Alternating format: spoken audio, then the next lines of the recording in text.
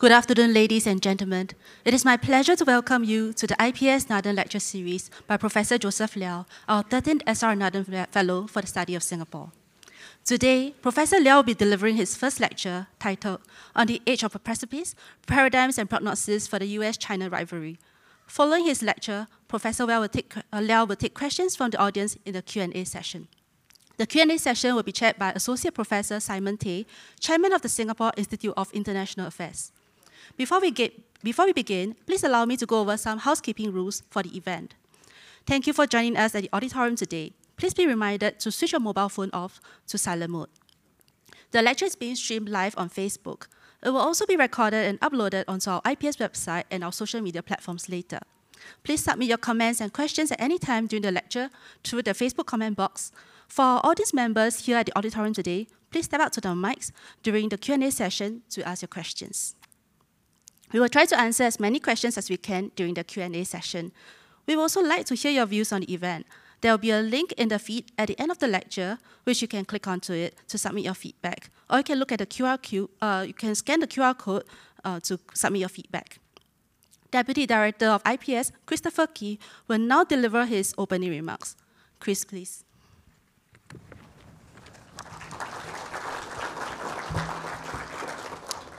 Ladies and gentlemen, welcome to the 13th IPS-Nathan Lecture Series. Our 13th SR-Nathan Fellow is Professor Joseph Liao Chin Yong, Dean, College of Humanities, Arts and Social Sciences at the Nanyang Technological University, where he is also Tan Kah Kee Chair in Comparative and International Politics.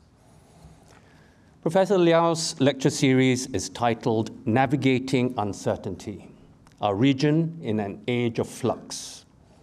In his first lecture today, titled On the Edge of a Precipice, Paradigms and Prognosis for the US-China Rivalry, Prof. Liao will delve into the deteriorating relationship between the US and China, exploring the reasons for their deepening strategic competition, the potential for reconciliation, and the implications of this rivalry for Singapore's interests. This will be followed by a second lecture on the 1st of November titled Southeast Asia in a Shifting Global Order, Grasping the Nettle or Groping in the Dark. Prof. Liao will examine Southeast Asia's transformative journey from a once tumultuous region to one of rapid economic growth, the emerging challenges posed by geopolitical shifts and the Myanmar crisis, and how nations, particularly Singapore, can navigate these complex dynamics in the face of evolving global orders. Finally, in his third lecture on 27th of November, Prof. Liao will discuss Southeast Asia's balance of pluralism and polarization, examining how domestic politics can magnify internal divides and divert focus from foreign policy and strategic goals.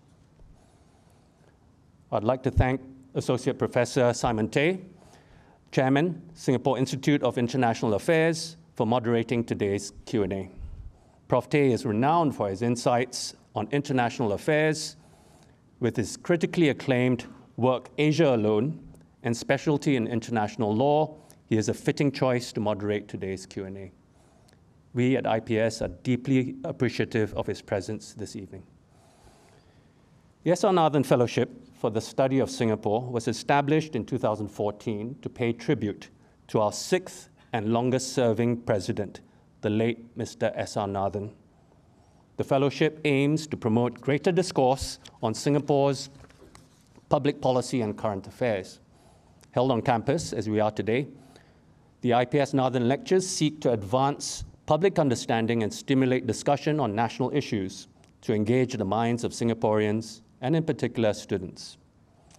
With generous support from our donors, IPS managed to raise around $5.9 million, including a matching grant from the government, to endow this fellowship.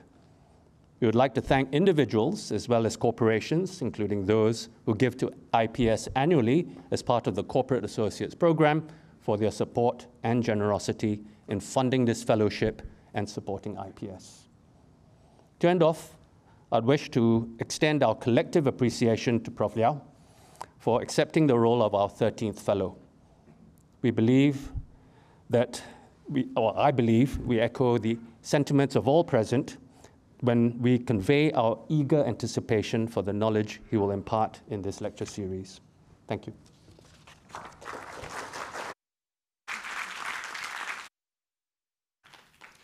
Thank you so much, Chris. Ladies and gentlemen, without further ado, I would like to invite Professor Liow to begin his first lecture. Professor Liow, please.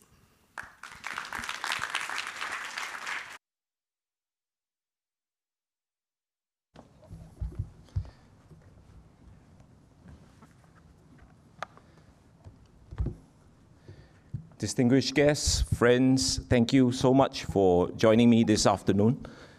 It's a great pleasure for me to be here. I must admit, when Janadas called me a few months ago and said that I was going to be appointed the IPS-Nathan Fellow, my immediate response to him was, I think you got the wrong number. Mr. Nathan was my first boss when he hired me in December 1996 at the then Institute of Defense and Strategic Studies. He was, to me, a wonderfully nurturing boss who took a keen interest in my development and always made himself available whenever I needed advice, even when he was serving as President of Singapore. I am particularly delighted today that Monisha, Mr. Nathan's granddaughter, is here for today's lecture. It is indeed a great honor and privilege to be named the 13th IPS-Nathan Fellow. 13 will be my favorite number from now on. IPS told me that they hope my lectures can help frame ongoing thinking and discussions on global affairs, on how current and future events may affect Singapore. As our leaders have repeatedly reminded us, navigating the great power competition between the US and China is the foremost foreign policy challenge of our time and will be so for the foreseeable future. For this reason, I've chosen the topic of US-China relations for my first lecture. Now, some previous S.R. Nathan Fellows have already touched on various aspects of this topic. Two of them, Bilahari Kausikan and Chan Heng Chee, devoted entire lectures to the topic. Both, by the way, are far more authoritative on the subject than I am. But too bad you are stuck with me today. Now, the bilateral relationship between the two largest economies in the world is not in a good place and has not been for some years now. Structural and strategic competition has intensified across an entire spectrum of issues, from trade to technology, defense to diplomacy, infrastructure to investments, supply chains to sports. A series of high-level meetings in recent months may offer a glimmer of hope that the relationship could be turning a corner. But the reality is that sound principles and mechanisms to manage differences and competition remain elusive. If anything, the situation remains brittle, and further deterioration can be easily triggered by another balloon incident, another round of tariffs and sanctions, an incident at sea or air, or a visit involving Taiwan. For us in Southeast Asia, the proverbial question of choice hangs like the sword of Damocles over our region. Rather than provide a blow-by-blow recap of US-China relations, what I propose to do this afternoon is to take a step back and look at the paradigms that help us understand how the relationship arrived at this point, where things might be headed, and what Singapore can and should do in response. On 13 January 2009, former National Security Advisor in the Carter administration, Zbigniew Brzezinski, delivered a speech in Beijing on the occasion of the 30th anniversary of the normalization of relations between the US and China. In his speech, Brzezinski proposed that the US and China should work together to tackle a laundry list of problems afflicting the world. His proposal quickly morphed into the idea of a G2, which Brzezinski would go on to elaborate in a Financial Times article. In response, then Chinese Foreign Minister Qian Qichen, who was also at that conference, spoke emphatically of, quote, in the past 3 decades, thanks to our joint efforts, the ship of China-US relations has moved forward, braving winds and waves, unquote. When it was mooted, this idea of a US-China condominium handling global affairs was received with a healthy dose of skepticism in many quarters and no small measure of discomfort.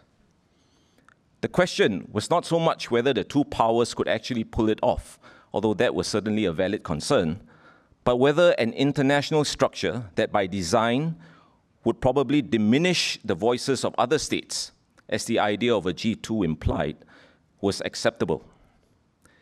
At any rate, those were, in retrospect, halcyon days in US-China relations. It was a time when US national security strategy documents took great pains to highlight and showcase cooperation with China.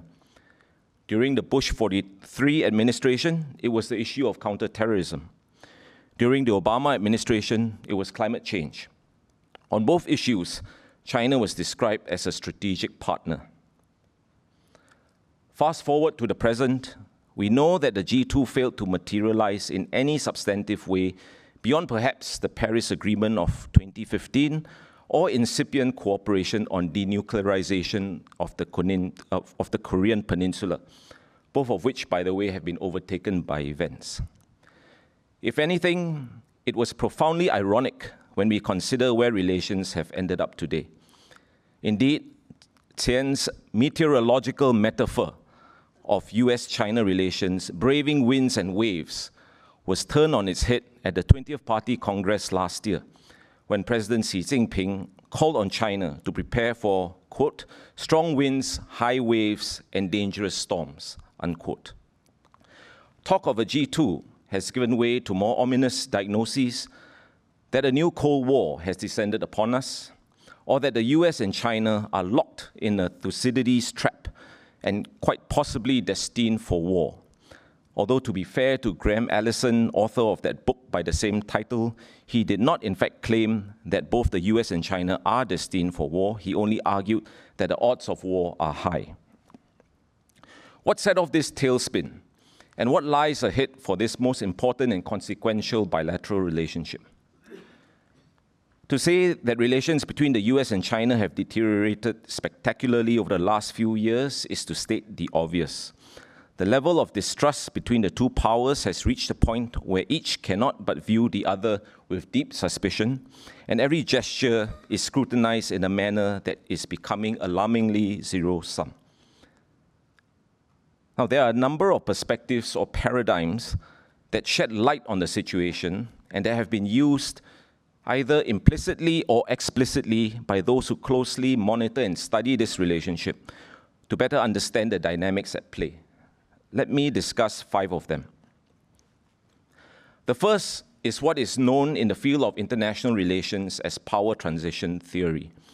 I will spend a bit more time on this paradigm because it is probably the most popular in terms of efforts to explain what is going on in US-China relations today.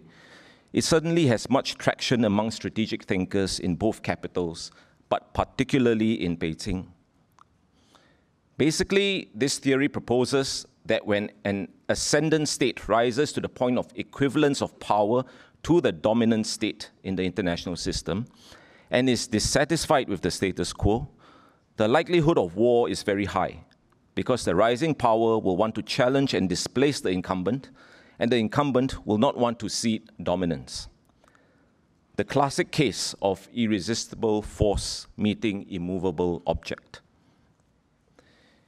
It is clear in today's context who is the ascendant power and who is the incumbent power.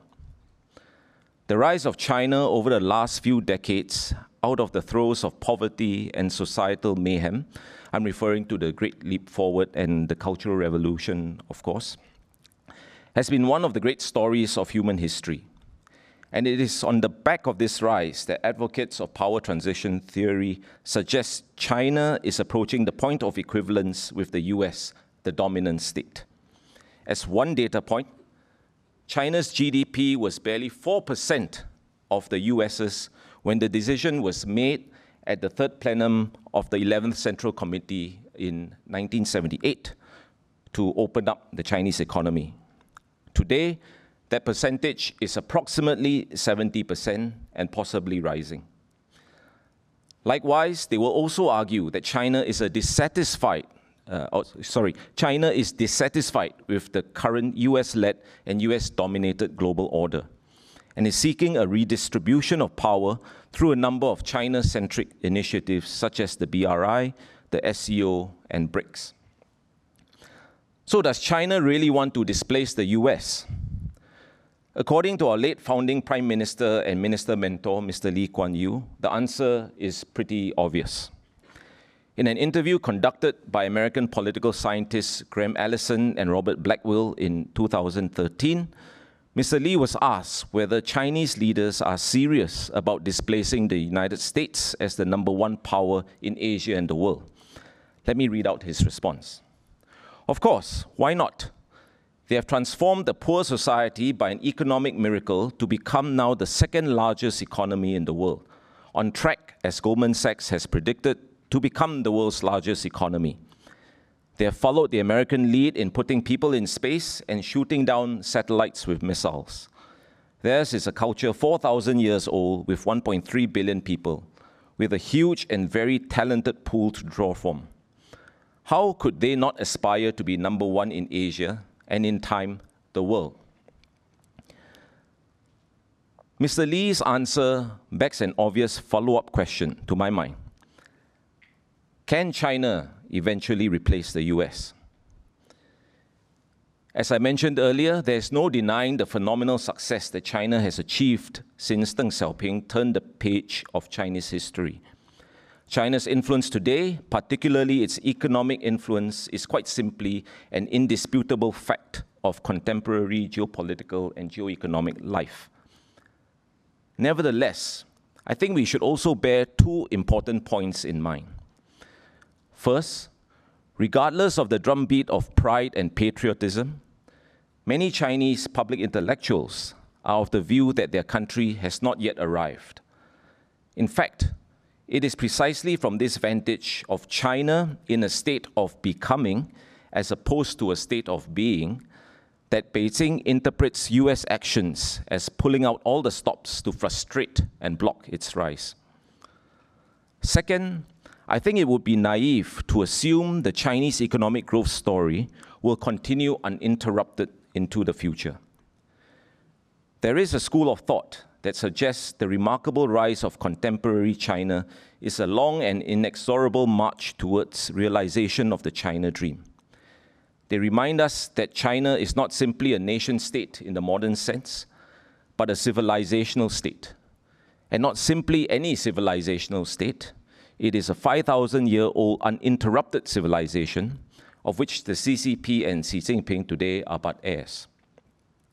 In my view, such a teleological reading of affairs that casts history as destiny runs the risk of interpreting the complex unfolding of events in ways that are too simplistic and path-dependent.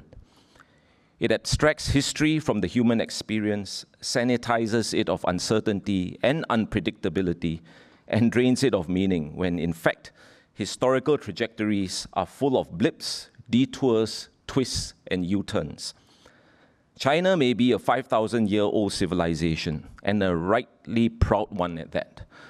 But lest we forget, this history has also been defined by cycles of tranquility and upheaval. China today is undergoing a period of economic duress. Will the Chinese economy recover? I believe that it will, but not overnight and not without some tough course corrections. In the meantime, the world will not stand still. And in the context of US-China competition, all indicators suggest that America certainly has not been standing still. There is no doubt that American society is itself plagued by a raft of problems and challenges, some of which are very grim and alarming. But it is still quite a leap to extrapolate from this that the US is in terminal and irreversible decline. I know the Chinese certainly no longer believe that, if they ever truly did in the first place. I mentioned Graham Allison earlier. He would go on to put his own spin on power transition theory when he popularized the term Thucydides' trap. In his book, Destined for War, Allison examined 16 occasions when a rising power came up against an established hegemonic power and found that in 12 of them, the outcome was war. We don't have time to delve into the details of each of the cases, but in brief, what do the data points from his study tell us? First, while the prospect for hegemonic war between two great powers is high, it is not inevitable. The fact that there are 4 instances where a power transition occurred without resulting in war, 3 in the 20th century alone, 2 involving nuclear-armed powers, is itself interesting as the proverbial dog that didn't bark, and, well, gives hope for us all. Second, in the event of war, it is not necessarily the case that it is started by the rising power. Often, it may not even be either power that starts it, but smaller states that are their allies. The foremost example of this, of course, is the First World War. Third, a change in the distribution of power on its own may not give rise to conflict.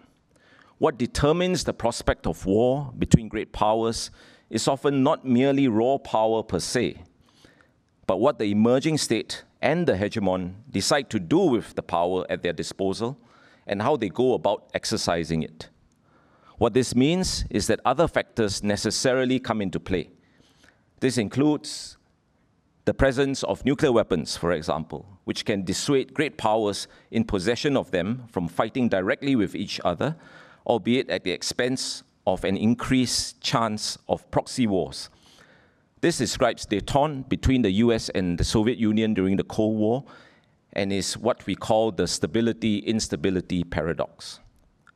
My main point is that structural factors are necessary but on their own insufficient conditions for great power war. Otherwise, there really is no need for further discussion. The US and China are bound for a great power war that will undoubtedly be catastrophic, so we all had better go home and reinforce our HDB-approved bomb shelters. A second paradigm is what is called the security dilemma. The concept of the security dilemma posits that measures taken by a state to increase its own security tends to heighten the sense of insecurity in other states, leading them to take their own measures to feel more secure, which in turn heightens the insecurities of the first state. This action-reaction dynamic is perhaps most vivid in Europe today. NATO membership is explained as a means through which small states that border Russia seek security. But the expansion of NATO through the inclusion of these members, however, is viewed as a threat by Russia, which then takes, as it were, preemptive actions that increase the insecurity of these smaller European states. Needless to say, the dynamic also plays out in the Asia-Pacific, where China's assertiveness has made smaller regional states feel less secure, resulting in their efforts to strengthen ties with the US. This has in turn made China feel less secure, as Beijing accuses the US of trying to contain it. We also see something of this dynamic in the Taiwan Straits. The problem there is that each side, by which I mean the US and China, interprets the actions of the other as changing the status quo, while they view their own actions as maintaining or returning things to the status quo. But the reality is that the actions of one invariably renders the other less secure, thereby precipitating a reaction. Often, a security dilemma is rooted in misperception. States are unclear of what the intentions of others are. They proceed to take what they believe to be necessary defensive measures in mitigation, but these very measures precipitate misperceptions in others. This is where communication, statecraft, diplomacy, and careful calibration of policies come into play. to reduce misperception by fostering understanding and building trust without necessarily appeasing an adversary or leaving oneself excessively exposed. To quote Stephen Walt, the renowned Harvard professor of international relations, the logic of the security dilemma suggests that states should work overtime to explain, and once again explain their real concerns and why they are acting as they are. Most people and governments tend to think their actions are easier for others to understand than they really are. And they are not very good at explaining their conduct in language that the other side is likely to appreciate, understand, and believe. Now, power transition arguments are concerned chiefly with material factors, by which I mean the distribution of military and economic strength. But non-material factors, such as identity and ideology, also determine the behavior of countries. I would like to propose that identity and ideology serves as a third paradigm to understand the tense situation between the US and China. More specifically, I want to talk about nationalism, which is an amalgamation of the identity of a state and the ideology that underpins it. Indeed, one need only look at the ongoing Ukraine war for a reminder of how nationalism remains one of the most potent and powerful forces shaping the world today. A common thread across American, Chinese, Russian, Indian, Turkic, Iranian nationalism, or indeed nationalism of any other great power, past or present, is that they all demonstrate a healthy sense of their own exceptionalism and destiny. Great power exceptionalism is predicated on faith in their own unique virtues, belief in their innate benevolence, and conviction that their actions advance a greater good, as opposed to those of other powers that are destabilizing, opportunistic, or just plain predatory. Yet ironically, it is in this sense that there is really nothing exceptional about great power exceptionalism. All great powers think of themselves in the same way, and all great powers will deal with other powers on those terms. An ideological undercurrent of this nature is baked into US foreign policy.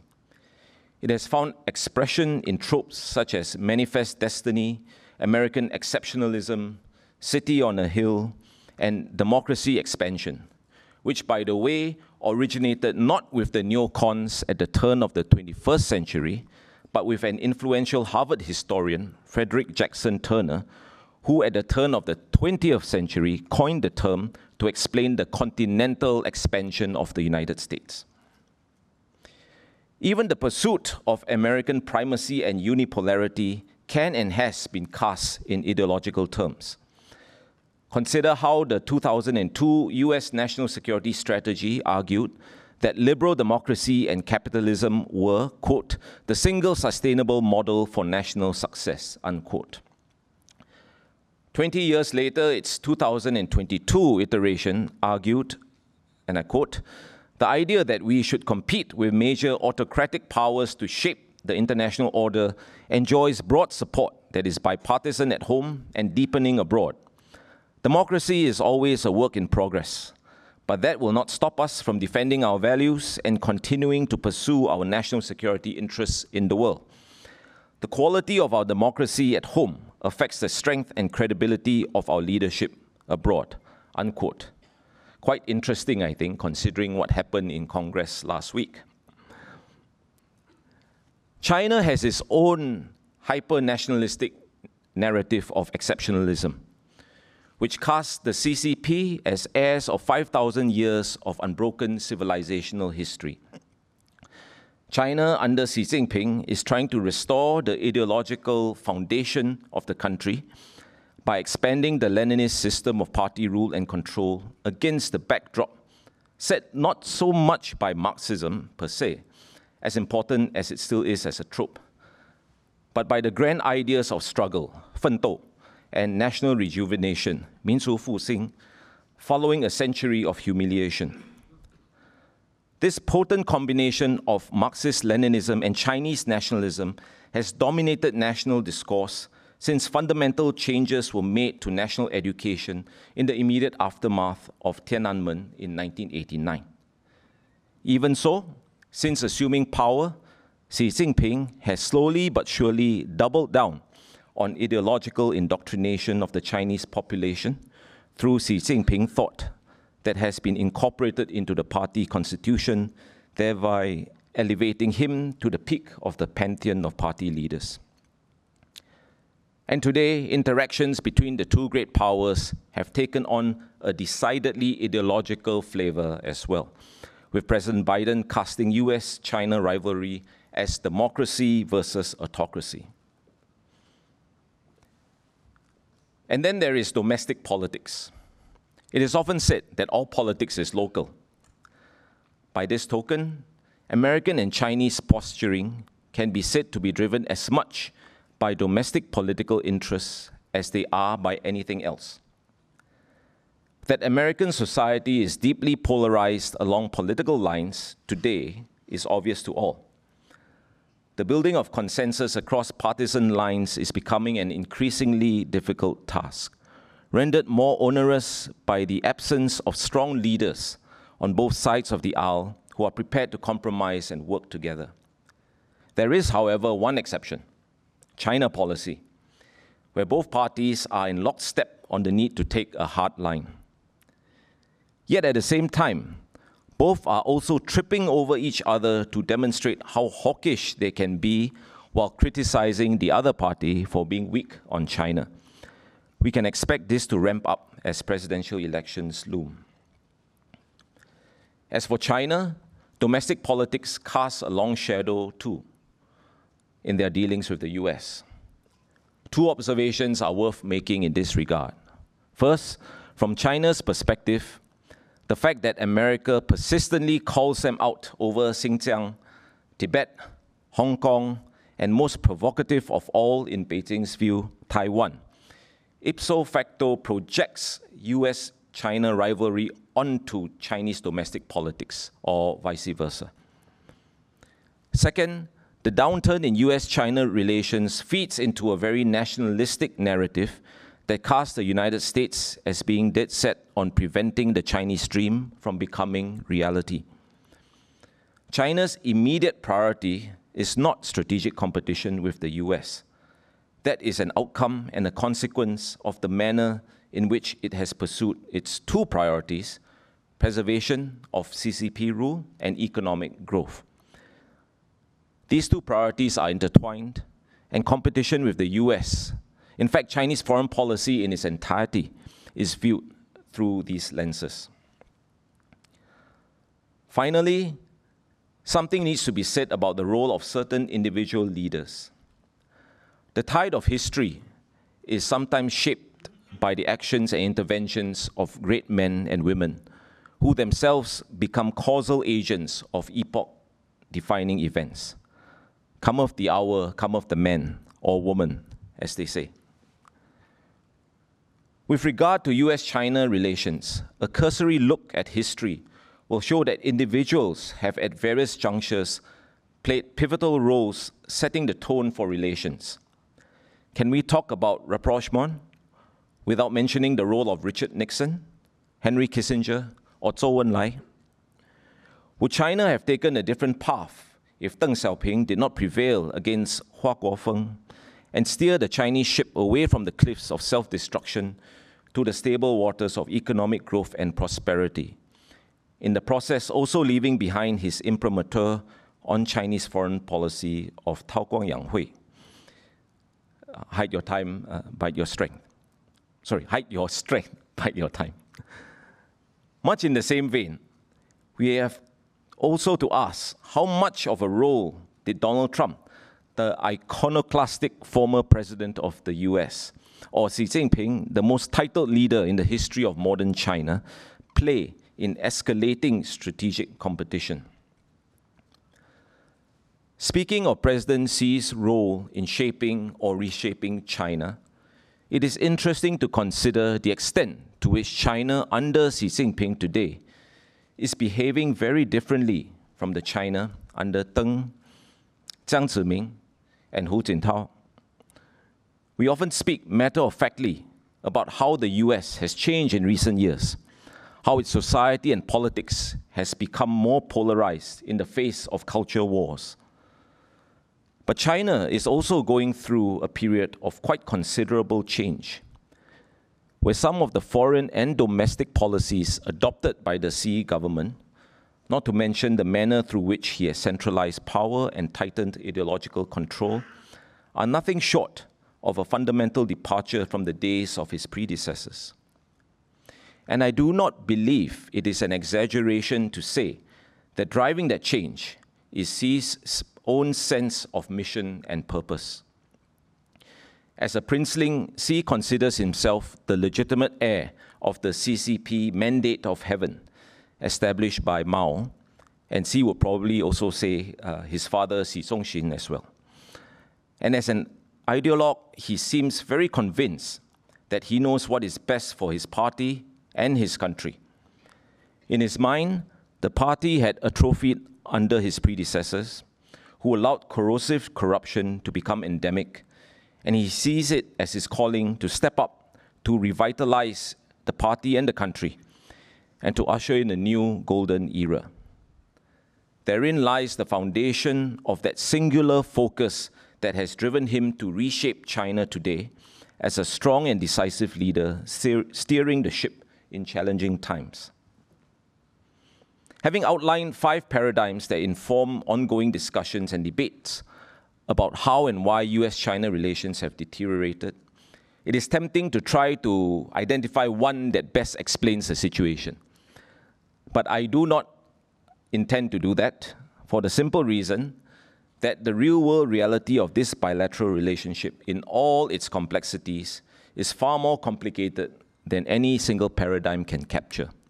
Indeed, at any given time, the reality will likely encompass aspects of any or all 5 paradigms. There should be no question that the US and China are locked in intense strategic competition. The great rejuvenation of the Chinese nation may be the collective aspiration of its people, but its pursuit is finding expression as a major challenge to American global leadership, if not dominance, which the US is not about to surrender. The question is whether this state of affairs is going to result in war. While the risks are undoubtedly there and will grow if the rivalry is left unchecked, conflict is not inevitable, and the two powers are not destined for war. Beyond the systemic dynamics of power transitions, an understanding of the sources of perception and misperception, the place of ideology and nationalism, the nature of each country's domestic politics, and the role that leadership plays are all integral factors that will also determine the direction of this most important bilateral relationship and the outcome of its present state of competition. In this regard, I believe the role of statecraft and diplomacy assumes even greater importance to foster better awareness and sensitivity of how actions are perceived by the other side. This won't be a panacea, but it does create the necessary conditions to build processes and mechanisms to manage competition, rivalry, and conflict.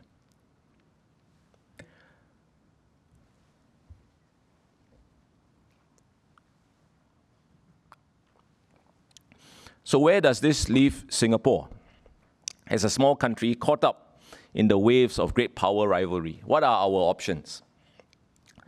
I believe that while Singapore would much prefer not to be placed in a position where it has to choose sides, it would indeed be wise to avoid being entangled in US-China rivalry. The harsh reality is that unless the geopolitical climate changes, we will increasingly find ourselves squeezed. And when we do, we will have to be clear about where Singapore stands and how we intend to manage these pressures that assail us. So how do we prepare for this growing pressure? Let me make 5 points. First, both the US and China are important to Singapore, and so we have to maintain good relations with both and avoid casting or thinking of US-China competition in binary terms. In fact, we should turn the issue on its head. In the spirit of the motto that Mr. S.R. Nathan bequeathed to the Institute of Defense and Strategic Studies, ponder the improbable, perhaps what we should also be asking is how do we make them choose us? The answer to this lies in our value proposition to them. As a small country whose relevance to the international community is not at all self-evident, and that is heavily dependent on economic linkages with the rest of the world, not least the major economies of the US and China, it behooves us to make ourselves relevant to their strategic, economic, and commercial interests so that neither would want to make us choose.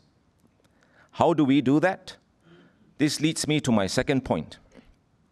In order to figure out our value proposition for them, we really need to understand them better to understand what makes them tick. American and Chinese societies, politics, and decision-making have undergone profound changes in recent years. Since the end of the Second World War, the US has been the architect and chief proponent, if not defender, of the prevailing international order. But both its interest and energy to continue playing this role is waning. Once an ardent advocate of economic liberalism and free markets, the US has now embarked on industrial policy on a, industrial scale. Today, all the talk in the Biden administration is about onshoring, friendshoring, de-risking, small yachts with high fences, and a foreign policy for the middle class. As for China, for reasons I had alluded to earlier, the impulse to emphasize the continuity of its civilizational instincts distracts from the reality that China today looks very different compared to the one that so captivated the world when it hosted the Olympics in 2008. And by better understanding them, I mean more than just how policies are made in Washington, D.C. or Beijing, but also why they take the form that they do, what are the drivers of their economies, the constraints of their respective political systems, or the domestic political forces that shape them, and how the American and Chinese leaderships understand the domestic and international context upon which they exercise their immense influence. It is in the nature of being a big power that they won't expend too much effort to learn about small countries, but as a small country, we cannot afford that luxury. We have no choice but to invest time, energy, and resources to better understand the big powers around us, their interests, their strategic cultures, their societies. All the more so, given the growing complexity in their bilateral relationship and the speed at which change is taking place.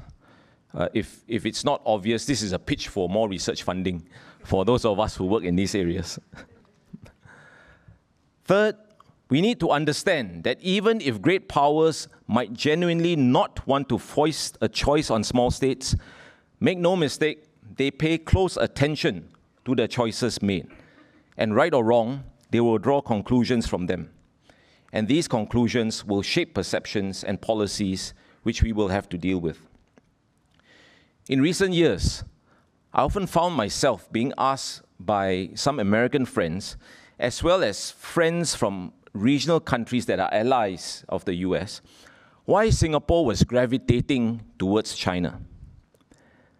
At the same time, Chinese friends would ask me why Singapore is so emphatic in our support of a US presence in the region.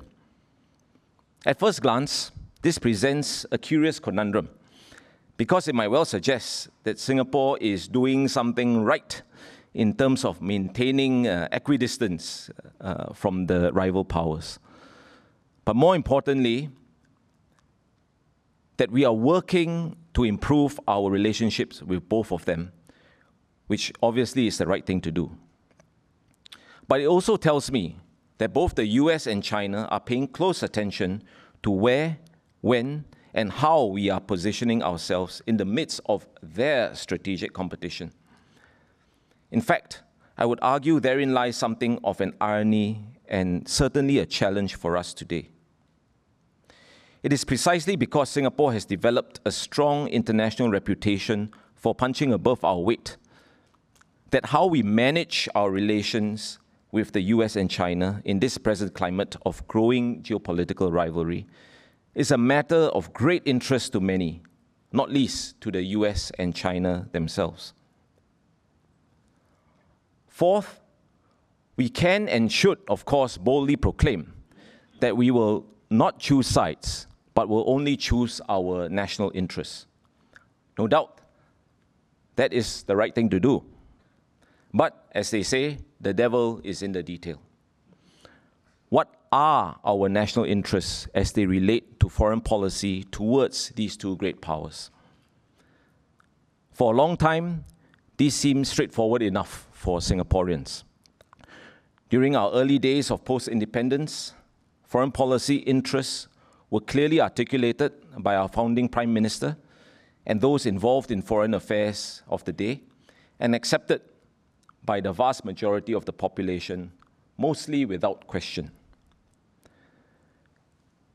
The situation, I think, has become more complex today. Take Singapore's position on the Russian invasion of Ukraine, for example. The government has spared no effort in making its position very clear and has gone to great lengths to explain it. Yet I know there are still a considerable number of Singaporeans who are not entirely convinced and who persist in, if not insist on, viewing our position on the Russia-Ukraine war through US-China lenses, even though our opposition to the invasion has nothing to do with our relationship with Washington or Beijing. Another example is how some citizens understand and process narratives emanating from some external powers that are designed to appeal to diasporic communities. Herein lies a curious but disconcerting twist that is manifested in two ways. First, it speaks to the sophisticated way in which some external powers may voice choice without so obviously saying or doing so, through, for example, the narratives they propagate. And second, it poses the disturbing question of whether it is external powers that are forcing us to choose sides, as it were, or segments of our own population. Now, I'm not advocating that foreign policy be dictated by public opinion. It should be a result of careful and calibrated strategic thinking. But it does require our leaders and policymakers to explain, educate, and then explain some more why our foreign policy imperatives and priorities are what they are. There can be no letting up on this effort, because it can no longer be assumed that the logic behind what our national interests are as they relate to foreign policy is self-evident. Finally, rather than obsess over choice, we should be forward-leaning and proactive to stay ahead of the geopolitical curve. And as a small state, we probably need to be louder and to jostle harder than others in the course of doing so. This is what exercising agency is about. Singapore has always been a proactive member of the international community. This is evident in the number of initiatives and minilaterals that we have seeded and led, such as the Global Governance Group, the P4, which set the stage for the TPP, DIPA, the Forum of Small States, among others, a whole list. Singapore co-chaired the Friends of the COVAX facility together with Switzerland when it was desperately needed, and is currently chair of the UN Working Group looking into ICT, cybersecurity, and digital cooperation. We must continue to play a pathfinder role in the new domains of tomorrow's economy and security environment, whether we are talking about the digital and green economy, marine and ocean conservation, disinformation, or how to translate maritime domain awareness into actual cooperation and policy. A forward-leaning diplomatic posture must also involve reinforcing old partnerships and seeking out new ones with other regional powers and with neighbors in ASEAN, who themselves are trying to avoid becoming entangled in US-China rivalry. This creates maximum room for autonomy and maneuver, which is vital for small states. Indeed, as powerful as the US and China are, they are not the only two countries that count.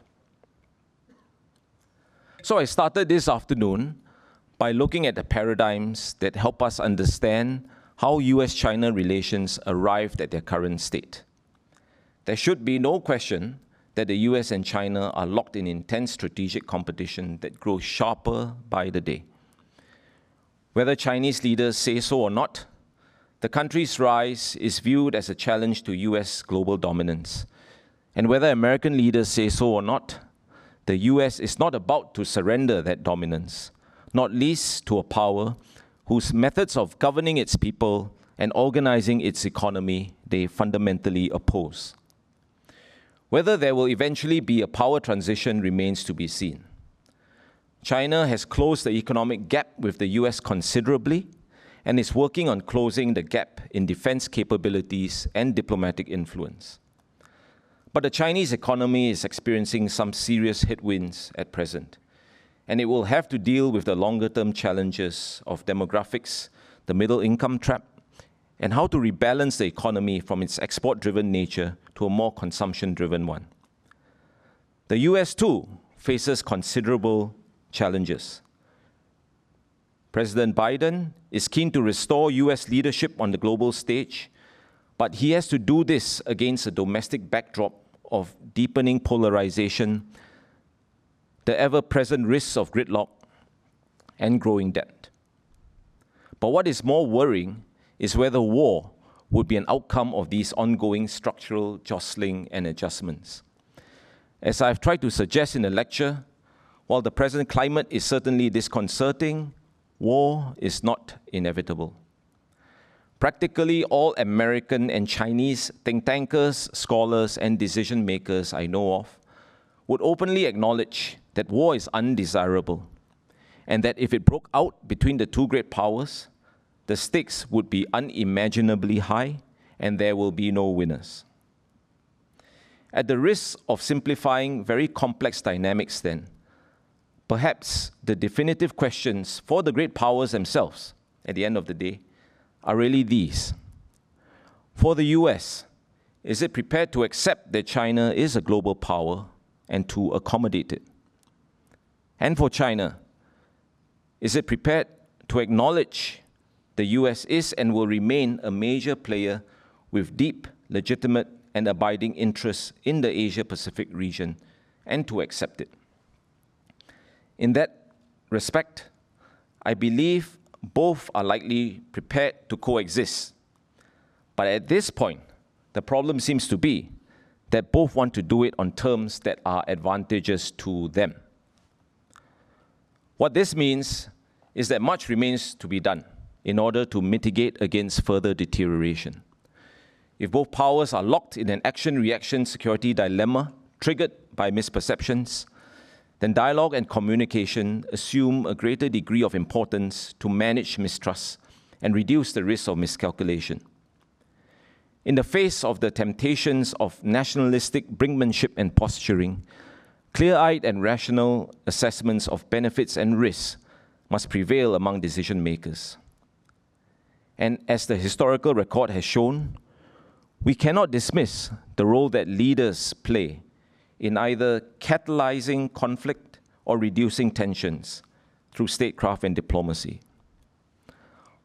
All this is to say that while bilateral relations between the two great powers are not in a good place at present, further deterioration can be tempered and competition managed if both parties are prepared to turn away from zero-sum calculations. What about Singapore? As a small country, this is the geopolitical reality that confronts us.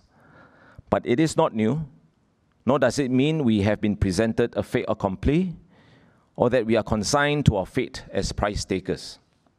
As I have tried to show, there are measures we can and should take to maximize our agency and autonomy. And by way of a final observation, let me say this. If you think about it, it is not easy to find many countries that have the scope and depth of relations with both the US and China at the same time that Singapore has.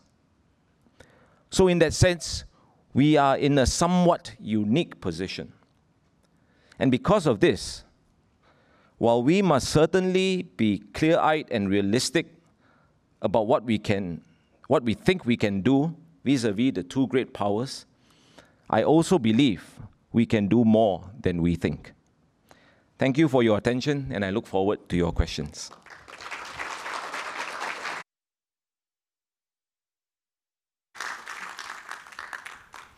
Thank you so much for the lecture, Professor Liow.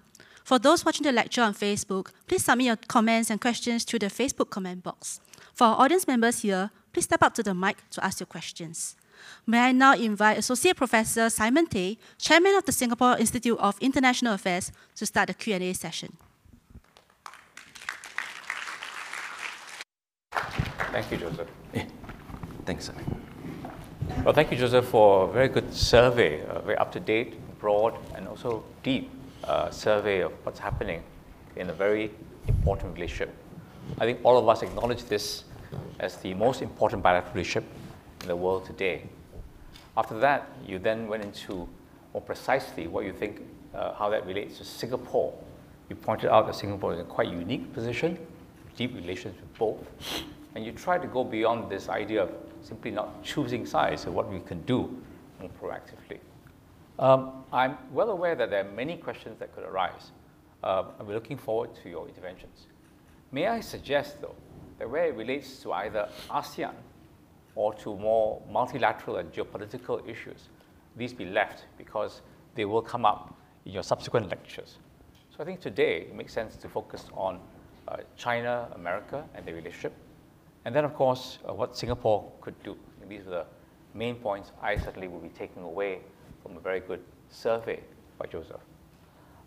If I may ask the first question, I will ask you basically a more theoretical question. You have been in a think tank. That's where you started off with Mr. Nathan, a later president. And you're very practical-minded, but you're also quite theoretical, especially today when you set up these 5 paradigms. May I ask you in the sense, between these two worlds of practical and theory, praxis, how much do you feel these paradigms really help people sort of predict or prescribe how to approach the big problems, as opposed to how much they simply describe sort of after the fact what happens? Trick question. In my view, well, I've always felt that people, whether they consciously or unconsciously, subconsciously do think in theoretical ways because they bring certain assumptions, right? We all do that when we're dealing with a particular issue. So as it relates to US-China relations, I think what some of these theories or theoretical frameworks do is they serve as guideposts, right? If these conditions, then be careful. This might happen. That might happen, right?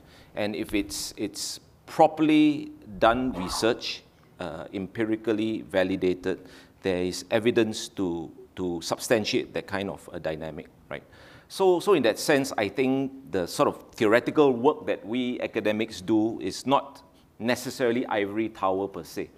It does very much speak to the dynamics, the sort of real-world dynamics that we are trying to grapple with. But at the same time, of course, it's very important to also have your feet on the ground, which I suppose from the think tank perspective, it is very much about sort of interacting and getting yourself up to speed about how others are thinking. Because one thing I've realized in my experience in all sorts of conferences, dialogues, discussions, and you certainly see it, unfortunately, in US-China relations. Very often people talk past each other rather than to each other. Yeah. But they will never admit it. So the kind of implicit assumptions that people have in their heads, even they don't give the label of a theory or paradigm. Good. I am a professor, I certainly agree with you, and I would certainly give you more research money. Now, the more practical question, if I see Danny Kwok is going to jump in, and there are many experts and other people interested in this topic. May I just ask you one question relating to America and China and this tension of potential war. You mentioned how experts you talk to, neither side wants it, and they both think the price will be very high, and that's very reassuring in a way. But if the leaders of America and China were to come to you, would you be able to prescribe more clearly and suggest how would they keep the peace between them, say, 10 years? What dangers to avoid, what topics, how to handle some of the issues? You had a very general statement at the end towards how America must accommodate China's interests. But could you scope that a bit more? Would that mean, yes, we recognize that Taiwan will come back to you, or what is the rubber hitting the road on these issues? Well, I think the main issue is to what extent the leaders or the decision makers of both parties, how much they are prepared to give, how much latitude they're prepared to give. I think what we see today is everyone sort of doubling down, everyone is digging in. The room for maneuver, the room for negotiation has really been constricted. Yeah, and I think that is very unfortunate. I think that there are opportunities, for example, when hopefully leaders will decide to meet later this year, and they will lend their imprimatur, they will empower various sort of downlines on both sides, to seriously explore where are the areas that there can be some compromise. In terms, so for example, in terms of economic policy, the kind of whether or not the United States is going to pursue, shall we call it, scorched earth kind of sanctions, tariffs and sanctions. I don't think they're doing that. I think they realize that they cannot do that. Yes. Then on that basis, there is a possibility to discuss, in greater detail, what are the trigger points, and hopefully the Chinese will be prepared to reciprocate as well. Yeah, I think you're giving these ideas an interesting time because you talked about how it went from the balloon, you said that very early on, to where we are today when some sort of regular dialogue has restarted at the secretaries or ministers level. Good. I think I've got more questions. I could go on a long time, but to be fair to the audience here, let me take some questions or comments. Also online, some questions started appearing already about Singapore. If I could suggest we'll take some questions more about China, America first and come to the Singapore questions later. But there is a young lady there. Please go ahead. Thank you. My name is Big Chen, a postdoc fellow at the Lee Kuan Yew School of Public Policy. The South China Sea dispute is often portrayed by global media as an issue of China-US competition. So I think that denies the Southeast Asian claimants if they don't have agency. So how would you propose for the great powers to recognize the agency of smaller claimants? Thank you. Okay, that's an ASEAN question. Yeah. Yes. But never mind, it's okay. I'll share some thoughts on that. I think you asked how great powers can recognize the agency of the small states, which is an important question. I think even before that, we have to ask the small states themselves. Are they prepared to address this issue in a unified fashion? Yeah, I think that, we have to ask that question first. If we cannot, obviously the we here is ASEAN, right? The 10 countries in ASEAN. If we cannot do that, then we basically expose ourselves to great powers who, however altruistic they may be, will always look for opportunities to advance their own interests. And therefore constrain our agency. Exactly, and by virtue of that, constrain our agency. Yeah. So I think the first question to ask is the countries themselves. And I have some thoughts on that. 21st or 27th of November. ASEAN, come back again. As I said, without dictating things too much, let's try to keep it on Sino-American relations. So then the future lectures will have their own room and Joseph will share his thoughts there. Now, there is a queue, and there's 25 minutes left. So I'll go to the man in the red shirt, and then our dean, in a way, the boss of this whole place, Danny Kwa, is also waiting in line. So he's very good. I mean, he's not jumping in the queue, but I do want to give him time. Then at the back there. So the gentleman in red first, then Danny, then we'll go far back. I'm a fan of Kishore. Please give us your name. Okay, Kishore, Lim Sui King. friends. My name is Lim Sui King. I Yes, work on policies. Okay, let us close our eyes. You imagine if America, without Microsoft and Intel, with Plaza Accord, can he be so strong for so many years? America is strong because they have invented key technologies. It's not by beating others. So all this containment of China is useless. The main key is how to develop America again. Is that your question for Mr.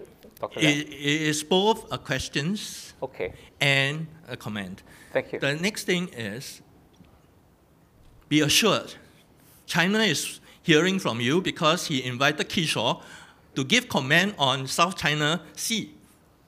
Because when you have a valuable opinions, China will observe, will take you in and listen to you. So the most important thing is what we can do for China and what we can do for America. For America, the key thing is how to develop. Thank you. How to keep America number one. Thank you very much. Can I take a question? Joseph, would you like to take several questions at one point, or would you like to go with this one first? Yeah, we can do a few. Okay. Yeah, maybe we take Danny's question. Take Danny. Danny, he just talked about American industrial policy. What's your question or comment? Okay, thank you, Simon, Joseph. My name is Danny Kwa. I'm Dean of the Lee Kuan Yew School of Public Policy. Joseph, wonderful lecture. My question to you is whether you think economics enters the fray in Singapore and how Singapore engages with US-China rivalry. And there are in particular 3 quick things from your talk that I picked out that I thought might help us think about this issue. First is when you turn to how Singapore can actually be proactive in the conversation. Singapore's great strength is its economic development. It's how it's managed to become an economic force. And if there are things that we in Singapore can teach or can help guide the rest of the world, it is in ideas about economic management. So I wonder if economic management ought to be more of a narrative in how third nations like Singapore can enter the conversation between US and China. A second thing in your talk, if I may, Simon, is that when you introduced Lee Kuan Yew's quote about China overtaking the United States, Lee Kuan Yew's quote is only about economics. He says nothing about civilizational, national, personality, security issues. It was entirely focused on whether China's GDP would have a trajectory that overtakes the United States. So arguably, he didn't even address Graham Allison's question. He simply stated a fact about the economy. And then third, in your own telling, the economic challenges that both the United States and China now face are severe. And they enter the way in which each views the other. China views America as seeking to contain its economic progress. America views China as having stolen its jobs, hollowed out American industry, cheated on trade and other industrial engagement. So I wonder if, thinking about all these economics things from Singapore's perspective, whether economics ought to be a sixth factor beyond power transition, nationalism, security, personalities, and the fifth thing that you mentioned. Thank you very much. Joseph, may I suggest that you take the first man and Danny's 3 questions. Okay, thanks. Thanks for the questions. To the first question about, of course, strengthening the US and strengthening China is primarily for the US and China to do, right? It's not for us. We strengthen ourselves. Yeah. But having said that, I agree with you that the US, to some degree, the obsession, although I sense it's toned down a bit of late, but for a time the obsession was China, right? And basically trying to do their best to enact policies that essentially had the effect of slowing the Chinese economy, slowing China down, right? That's one way to deal with competition, I suppose. So to speak, tripping your competitor.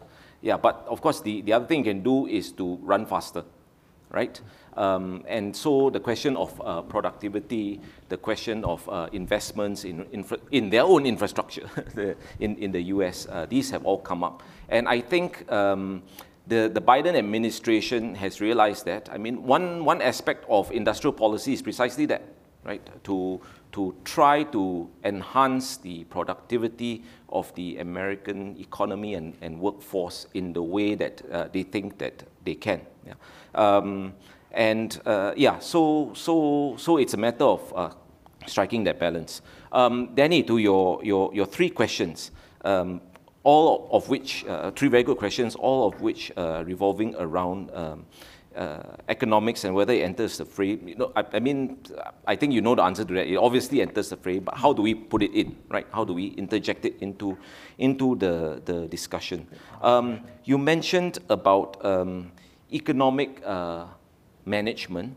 My own view is, and I mentioned it in the lecture, Singapore's interest in this regard lies in finding where we can have that value add for the US and for China.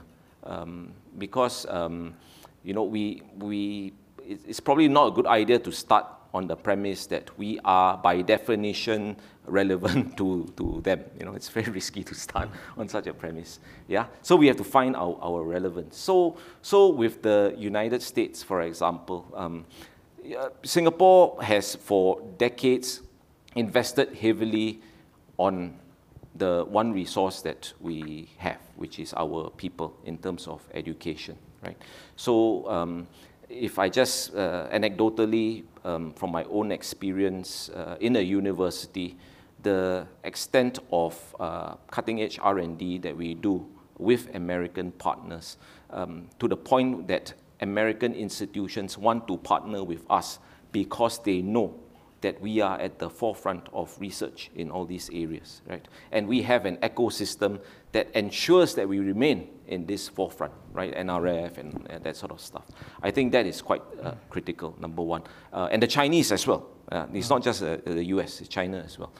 Number 2, in terms of training, behind you is Tuan Zainal there, who is involved in the Nanyang Center for Public Administration. You know that I mean, from the mid-90s, we had been involved quite heavily in providing training for Chinese officials with regards to public policy, public administration. Your school is starting to do that as well.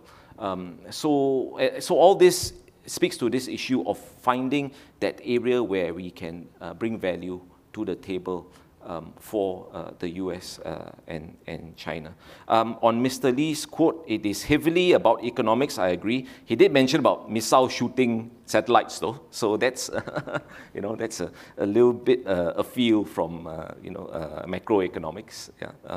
But yes, I think you're very right that he was thinking in terms of economic terms. I mean, we all were, right, in that period, 2013, and we all saw that dramatic rise and progress that China has made. But I think in the entire history of humanity, you don't have a purely economic superpower who is sort of military, sort of lightweight, right? Invariably, it follows. it follows. China will strengthen itself because it has to protect its economic interests. Yes, to defend its economic interests. So while he didn't state that explicitly, I think that logic is quite clear. And the third, about economics being a sixth factor. Yeah, I think we can think in terms of that. Although when we talk about power transition, I mean, economics features actually very heavily there.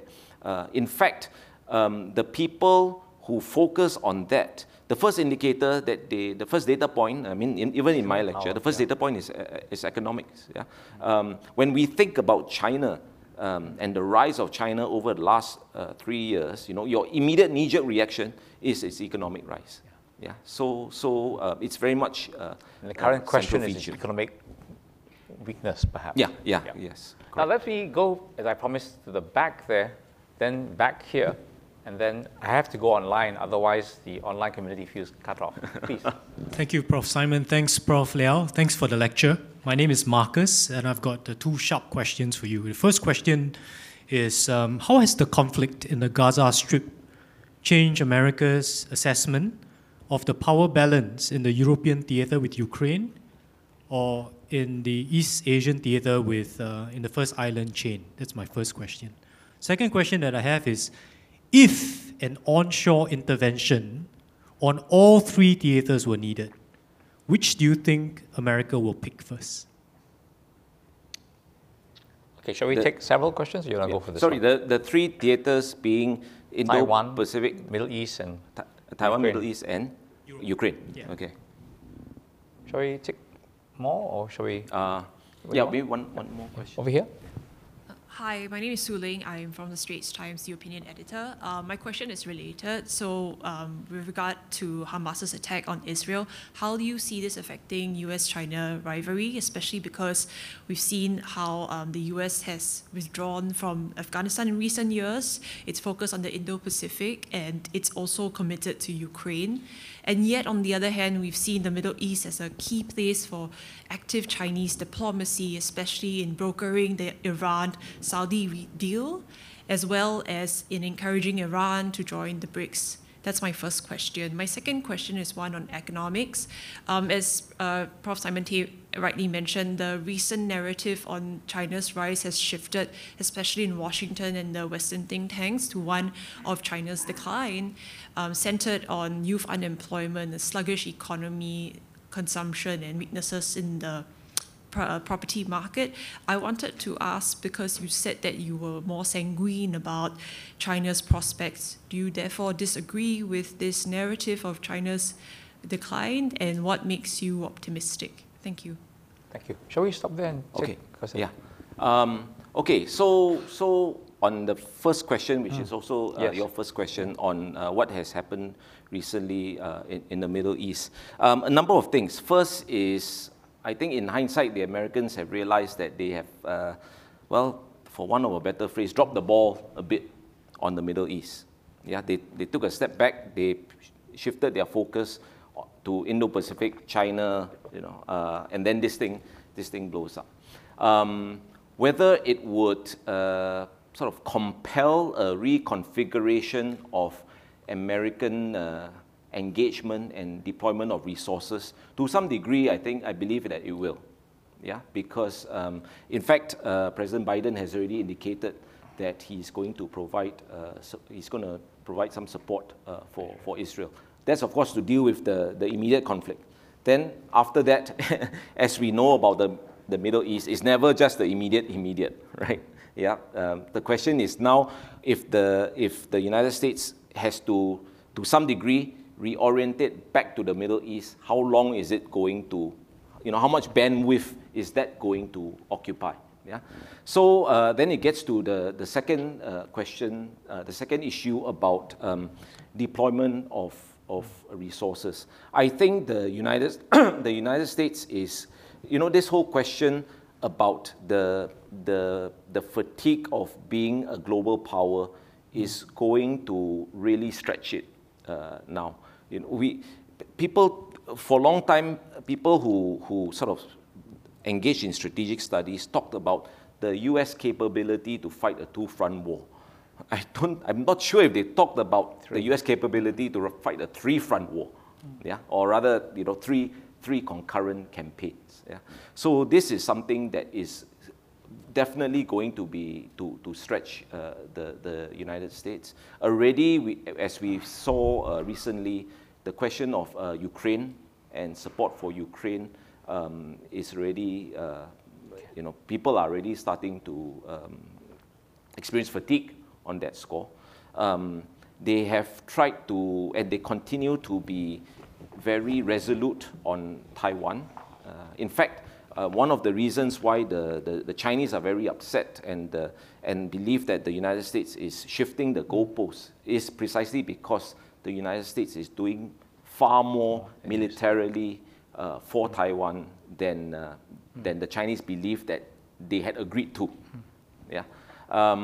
But yes, Israel, old ally, old friend, coming back into the picture, requiring that support, that would complicate things even further. And it's not just that. It's I think there was a question about the China's role and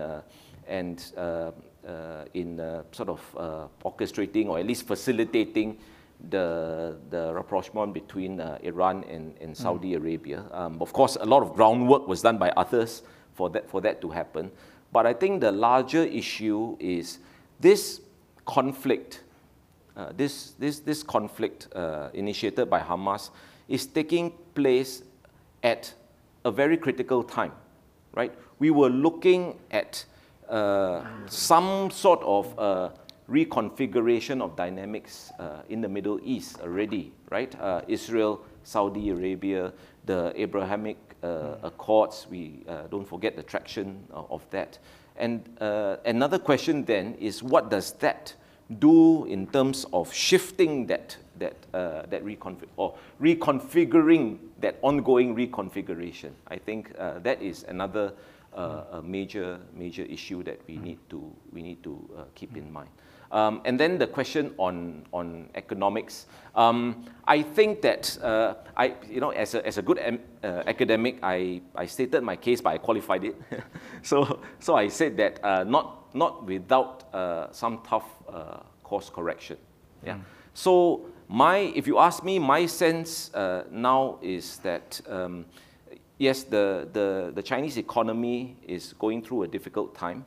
From the perspective, purely uninformed guess, from the perspective of the Chinese leadership, i.e. Xi Jinping, this is a necessary pain as part of his larger, call it project, of reforming and restructuring Chinese society, right? In the sense that, remember I talked about how he was very surgically going after, it's surgical, it's not like across the board, surgically going after entities that, number one, do not contribute to the larger mission. Number two, are probably part of that, that sort of corrupt, for want of a better word, system that had been in place, in the past. Yeah, and so from his perspective, this question of addressing the debt-driven driver of economic growth that was very much part of the old system was something that I think he feels that he needs to rectify. And if that means that the economy has to go through some of this short-term pain, then so be it. The problem is whether or not the people are going to react to that short-term pain and how they are going to react. Yeah? It's well and good from the perspective of the leadership to say that we have to do this. And then when you implement it, the best example is COVID, right? And the lockdown policy. You implement it, if the response is less than enthusiastic about the policies, what are you going to do? Yeah? And in the interest of your own legitimacy and credibility and that of the party, what are you going to do? So tough course correct. So therein lies the toughness in the course corrections that he has to take. Joseph, you're taking the questions very in depth and seriously. That's good. But I just have a physical limitation. I've got 3 people standing for at least 10 minutes. And I've got at least 3 more questions in the box. No, it's good. You've incited a lot of... so if you don't mind, the 3 of you, we'll get to you. But let me get through the questions here in the box first. Otherwise, they feel left out. I would classify them in 2 ways. Some of them are asking more about Singapore, which you've talked about, but they want to come out a bit more. I think this point in particular is very yet to be discussed. You suggested that Singapore politicians must consider, explain, educate, consider, explain, educate, something like that. You know, is Singapore prepared for that? For if we don't have to, if to manage this question of choosing our national interests, are we prepared to do that in our own polity? Sub-question of that is Singapore corporations. You mentioned the appeal of China's economy. Would they be swayed by China's economic attraction, or conversely, Chinese sanctions and tariffs which they've used against Korea, Philippine goods, quite a few, but so far not too much on us. Connected to that, and a point you made, may I add one more about who is going to make those policies? You said that you're not asking for this foreign policy to be made by public opinion. That's fine. But there is a divide. Singapore elite show much more predominance towards America. That's the survey that other think tanks show. Whereas a Pew survey suggests that much more broadly, the commercial interests, those Singaporeans very conversant with Chinese and Chinese culture, sway a bit the other way. So that's one cluster of the Singapore questions. Could I put that to you, and then we'll come to the people standing up? Okay. So very quickly, in terms of who makes or let me take the last question, because I think that's the most important one. This divide that it appears that the leadership is sort of more towards the US and the people are more towards China. First is, I mean, these are surveys, and I think they are a useful reference point, but we shouldn't sort of take them as the final statement on sentiment. The second is so one of my own personal frustrations is I mentioned that we should really try not to think in binary terms, yeah, and in that sense, the question is casting it in a binary way, right? To me, the issue is whether you choose. Okay, if we want to talk about choice, the question is whether you choose to work with China or the United States from the vantage of wanting to align yourself or to endear yourself, or for an alliance obligation, whatever, to the United States or China, or you are choosing a position on a particular issue because you feel that it's for Singapore's good, and that issue ends up aligning you with the American view or the Chinese view on that issue. To me, those are two very separate issues, two very separate things. So I think this is why I'm not too big a fan of trying to see what Singapore chose, or what Singapore chose in relation to this power or that. But the question is, why did Singapore do that? And explain it to our own audience as well as to the two powers and other friends. Yeah. Okay, we have 10 minutes left, and I'm going to go the man in grey, the other man in the blazer, and then the man right at the back. Please, go ahead. Hi, Prof. Liow. This is Bang from Bloomberg News.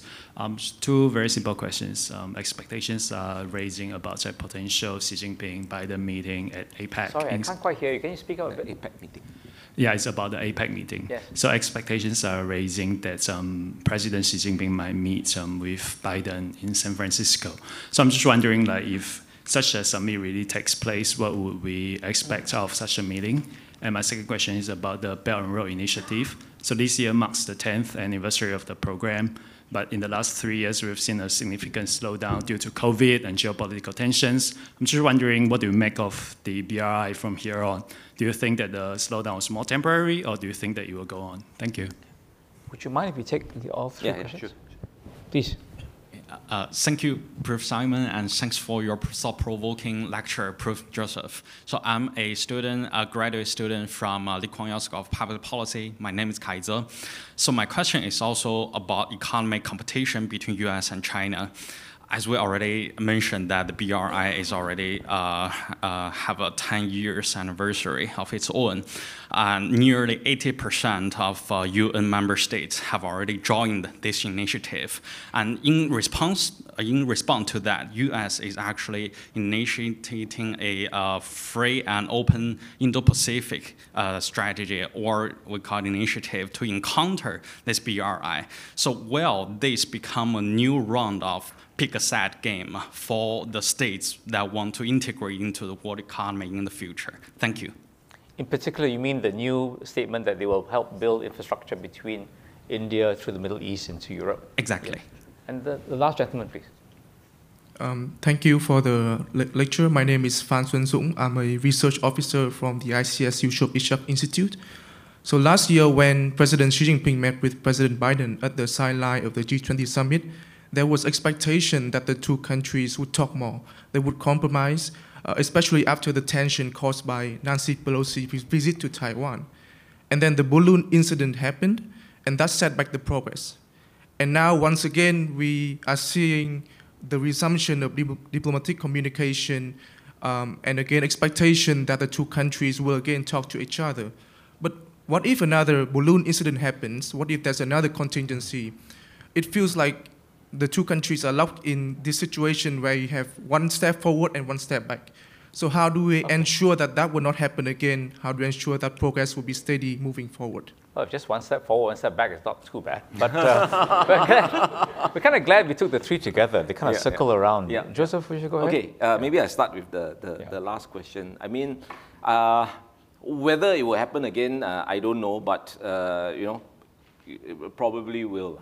Right? I mean, such is, at some point. Something is going to happen at some point.